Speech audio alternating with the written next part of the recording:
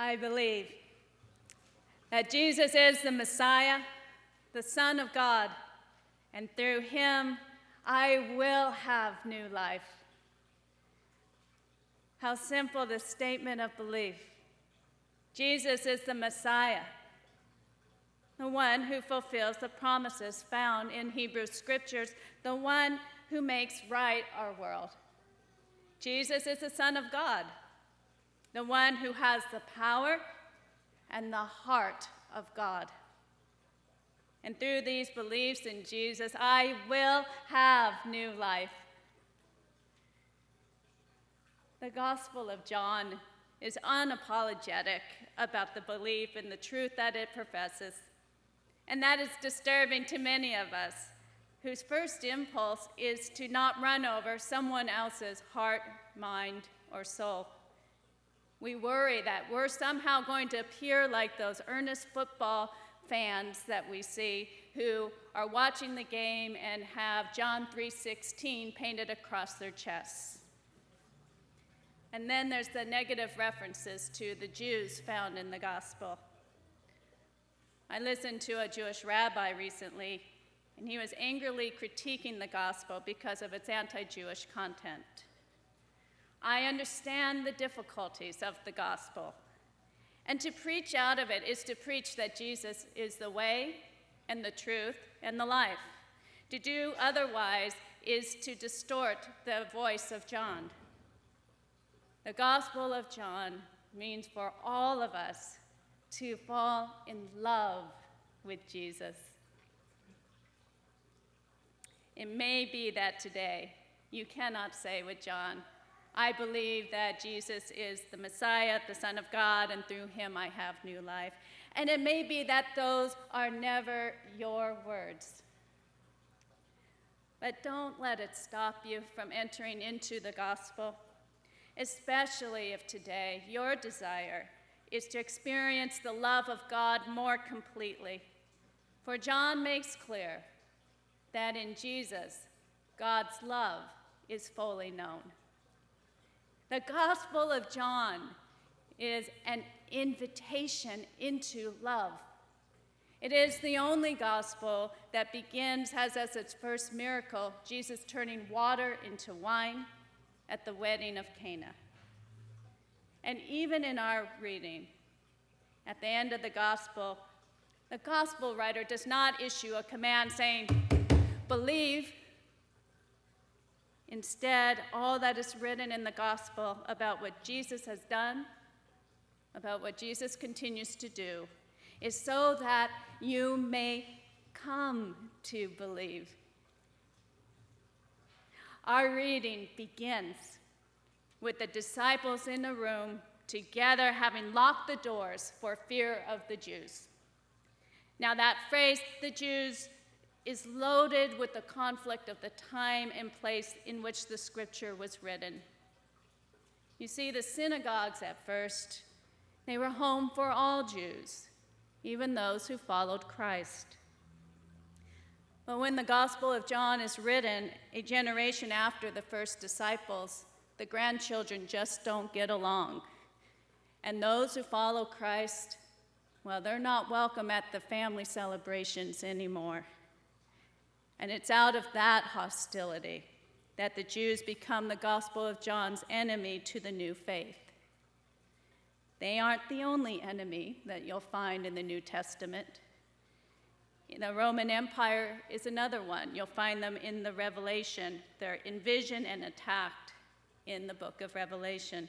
So understand this, the phrase for fear of the Jews, it sets John's gospel firmly into a historical time and place in which Christianity had emerged out of, or more accurately, had been kicked out of the synagogue. Okay, the disciples, they who literally walked with Jesus, are together in a room behind a locked door. I imagine, though, that they must have been incredibly sad. They had just seen their teacher, their friend, the one for whom they left behind the fishing nets, the one for whom they left behind their family. They had just seen him die on the cross. And yet Scripture doesn't say it is fear that locked the door or it's sadness that locked the door. No, it's fear. Fear is what has locked the door. The enemy to belief is fear. The disciples were locked in the room because they were afraid. They were afraid that what killed Jesus could be after them. They were afraid of the crowd who chose Barabbas to live while Jesus was sent to the cross. Those who didn't want their firm foundation to shift. Those who would not believe that God had acted, had sent a son into their world, into their time. But what was their firm foundation except a set of laws which kept the temple standing, a set of laws skewed so they could keep the us and them apart? What was the crowd except the puppet of the political elite? And what was the unbelief except the expression of the feeling that God is just too big to care about us? Oh yes, God can make the mountain and God can make the sky, but care about us? Surely God doesn't have time to enter into our world or enter into our lives. Might religious divisions, might politics of church, might that feeling that God doesn't have the time to care, might these still stand in our way of opening the door to belief? Well, praise God. The resurrected Jesus is not stopped by locked doors. He enters right into their hiding place. He looks straight into the disciples' fears. He stands in the midst of them and he says, "Peace be with you." And then, so they might know he is who they think he is, he shows them his hands and his side. And the disciples who saw their Lord rejoiced. Now that would have been a good enough ending. The resurrected Jesus, unstopped by human fears, brings peace to all those who love him. Isn't this enough reason to rejoice? But it's not for the Gospel of John. It is not enough to have peace inside the room you first entered because of fear. It is not enough to remain among a small group of friends. It's not enough. Behind locked doors, a room becomes awfully small. Behind locked doors, the faces remain the same, they just become a little more wrinkled. And the ceiling, not the sky, becomes the limit. And there's nowhere to go. Jesus' disciples are not meant to stay in the room where they were first found by him, but to leave the hiding place, to go out. That means facing religious division. To go out means to engage the politics of our culture. To go out means we will at times feel alone and even apart from God. And so the resurrected Jesus has a second blessing to give, a second giving of peace. Jesus says, "Peace be with you. As the Father has sent me, so I send you." And yes, you should be afraid. But then the gospel narrates this. When he had said these words, he breathed on them, and he said, "Receive the Holy Spirit." And then Jesus gives them a mission. If you forgive the sins of any, they are forgiven them. If you retain the sins of any, they are retained. Wow. Wow. Jesus has just given his disciples power over sin. And if we understand sin as missing the mark, then it is the Holy Spirit disciples' mission to help the community, to help the nation, and even to help the church straighten their aim. The Holy Spirit sends the disciples outward into the aimless masses to make straight a path to God. What a grand mission. And now this would be a good place to end, but we have a few more minutes as the children return to us. But this is good. This all sounds so neat and tidy, but we don't all believe in the same way, do we? And so now John focuses in on a disciple named Thomas, the one who gave birth to the phrase doubting Thomas, the one Mary just spoke of when she was speaking to the children. See, Thomas was away when Jesus went through that locked door. Maybe he was out shopping for food. Maybe he was the only one that had found work. Or maybe there was a rendezvous with somebody who had a beautiful smile. Scripture does not say where he was. But when Thomas returns, the exuberant disciples announce, "We have seen the Lord." We have seen the Lord. But Thomas needs more proof than a second-hand account. He says, "Unless I see the mark of the nails in his hands and put the finger in the mark of his nails and my hand in his side, I will not believe."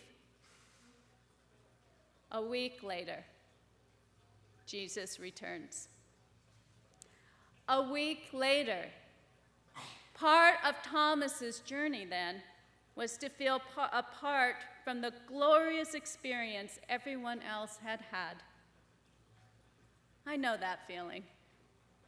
I remember meeting up with a friend of mine in seminary who, when I asked her how she was, she said, "I just spent an amazing weekend with the Lord." "Wow, that's great," I mumbled, as I thought about how I had just spent the weekend working 2 jobs and studying for exams.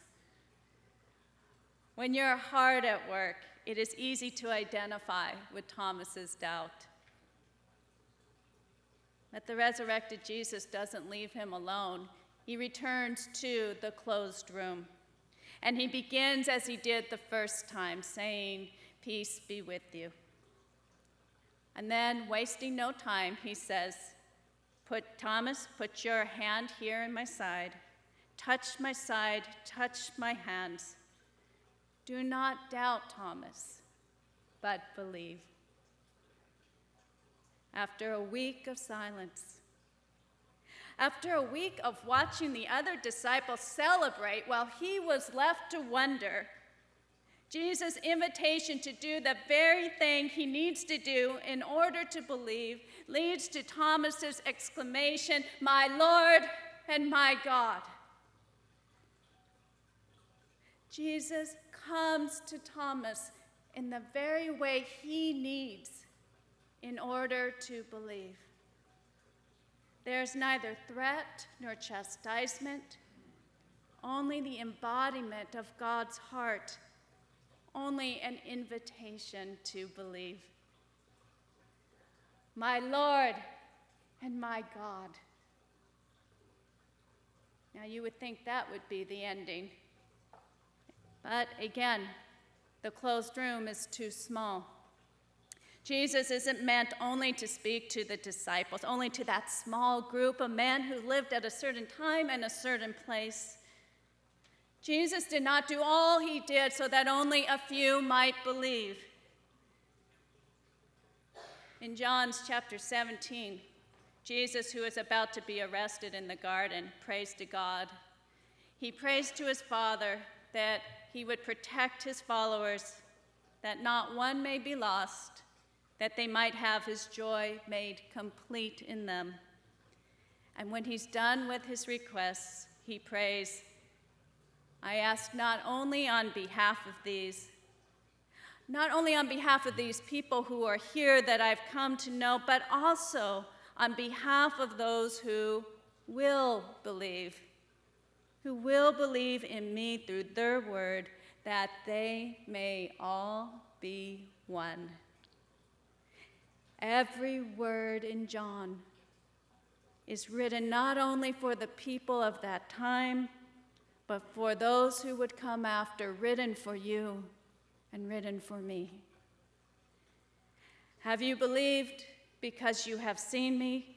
Jesus asks. Well, no, I haven't seen you. I haven't seen you, not like Thomas, not like the disciples. Still, can you believe that Jesus cares that much for you that he lived out the events in the Holy Week? Can you believe that he is still reaching out for you? And can you believe that Jesus cares that much for those you pass by each and every day? That he is reaching out to them through you, through the Holy Spirit inspired you. Jesus is the Messiah, the Son of God, and through him we have new life. It is, like most creeds, a good one to ponder. These words articulate faith. They lead you down a good path. And they summarize the truth the gospel wishes to tell. But hear this, you do not have to argue yourself into belief. Live it. If Jesus is the Messiah, then he is the one God intends to show you the way. And if Jesus is the Son of God, then he has the power and the heart of God. He is the one who wants to lead you into new life. So let him. Start with the end. Assume Jesus will lead you into new life and see if he has that power. See if he has God's heart. See if he shows you the way. So look here on the screen once again. For here Jesus is looking right out of the Gospel of John, right into the eyes of all of you who read it. And he says, "Blessed are you who have not seen, but who have come to believe." Amen and amen.